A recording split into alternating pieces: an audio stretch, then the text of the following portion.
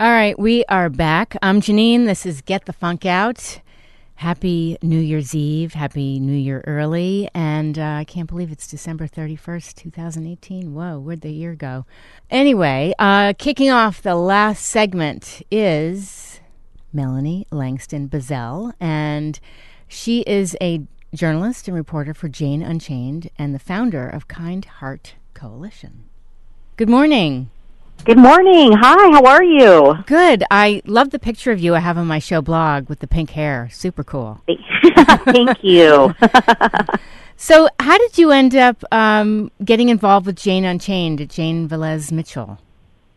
Well, I've been an animal activist for quite some time and very active in the community. I volunteer for several organizations and have ended up with basically crossing paths with Jane over the last few years, and reached out to her, and we had a conversation, and it just kind of transpired from there. And I've had the opportunity to go live in multiple countries, and it's something that I'm very passionate about, and I really enjoy what she's doing. I stand behind her 100%. That's fantastic. Now, you're vegan, right? I am vegan. Okay. So don't people say, where do you get your protein, or how can you just eat, vegetables, or all the things people say? Don't you feel great? I honestly have never felt better, and I think that there's a misconception that people who are vegan or don't consume animal products, that we eat nothing but salads, or that we're starving, or our food is bland, and nothing could be farther from the truth. I mean. Today, 2019, and we're coming up on. We've evolved from the Boca Burger, which was great, but now we've got Beyond Meats. Yes, there's just so many options, and I have to say, I feel like the food I eat now is tastier than the food I ate before, and I have better energy levels. Yes, my cholesterol, dropped. I've never been healthier, and I've never felt better. That's amazing. I know. It really is. I think, I had the Vegan Brothers on my show a while ago. They wrote a book. And, I think if you start even vegetarian and then you learn more about, vegan food, it's a whole world of it. So yes. I want to jump into the Kind Heart Coalition. Tell me about that. Sure. So basically, Kind Heart Coalition is it's something that my partner in the nonprofit, Rachel DeRose Hostler, and I were basically looking for a way to knit the community together. The animal activist community in San Diego is just incredibly powerful, and over the past year, we've seen it just grow in numbers. It's beautiful. We just have an amazing cohesive community, and we partner with Los Angeles, so it's really like two communities in one. So we're looking to create a brick and mortar, we're now officially a nonprofit, but we're looking to create an animal rights center, not an animal rights, an animal education center here in San Diego, where people can learn how to cook.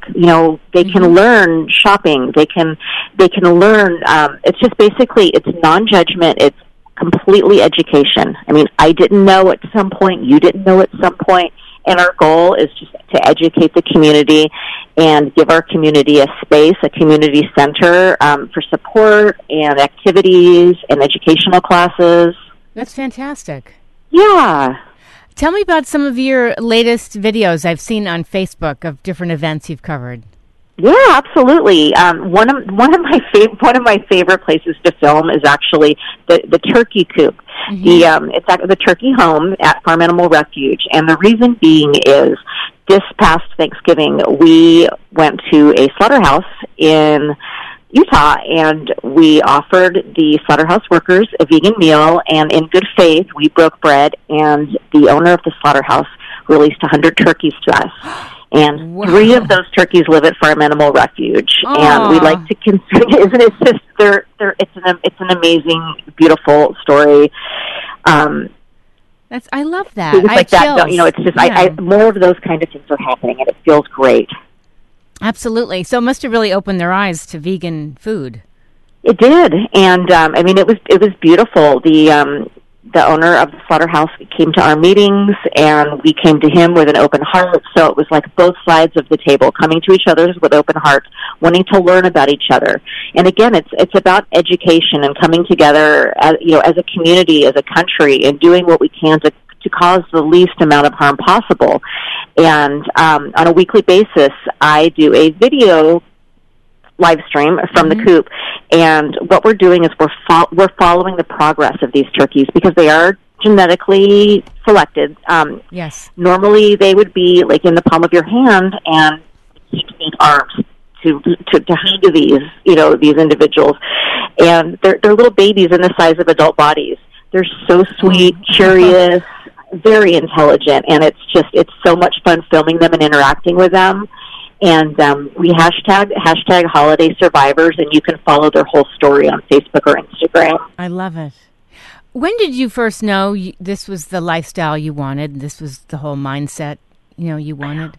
Sure. When I was 12 years old, I was just, spending time at the mall with my friends because that's what we did, and there was a PETA booth set up.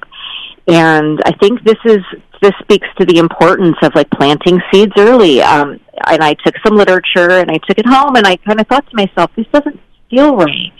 And I went back the next weekend, and these were women that were, I was a little pipsqueak, that were, so generous with their time and, spoke to me like a person. Yeah. And I developed a relationship with them, and I would come back to the mall every week, and I would, kind of hang out at the PETA booth. Cute. And back then, that was like the only, that was one of the only organizations that was really speaking up on behalf of animal rights. And, many, many years later, I had a serious brain injury where I basically had to become a person again. Oh. And when that happened about 8 years ago, I realized that I wasn't doing enough for the animals. And I went completely vegan, and going forward, I really dedicated my life to being an animal activist and speaking out, not judging, but educating, because that's what's so important, is letting go of the anger, because, it's hard, knowing the truth about what really happens. Yes. But, leaving that at the door and finding a place in your heart where you can connect to others with love and education and compassion. I got to stop you right there, because you just said something which blew my mind.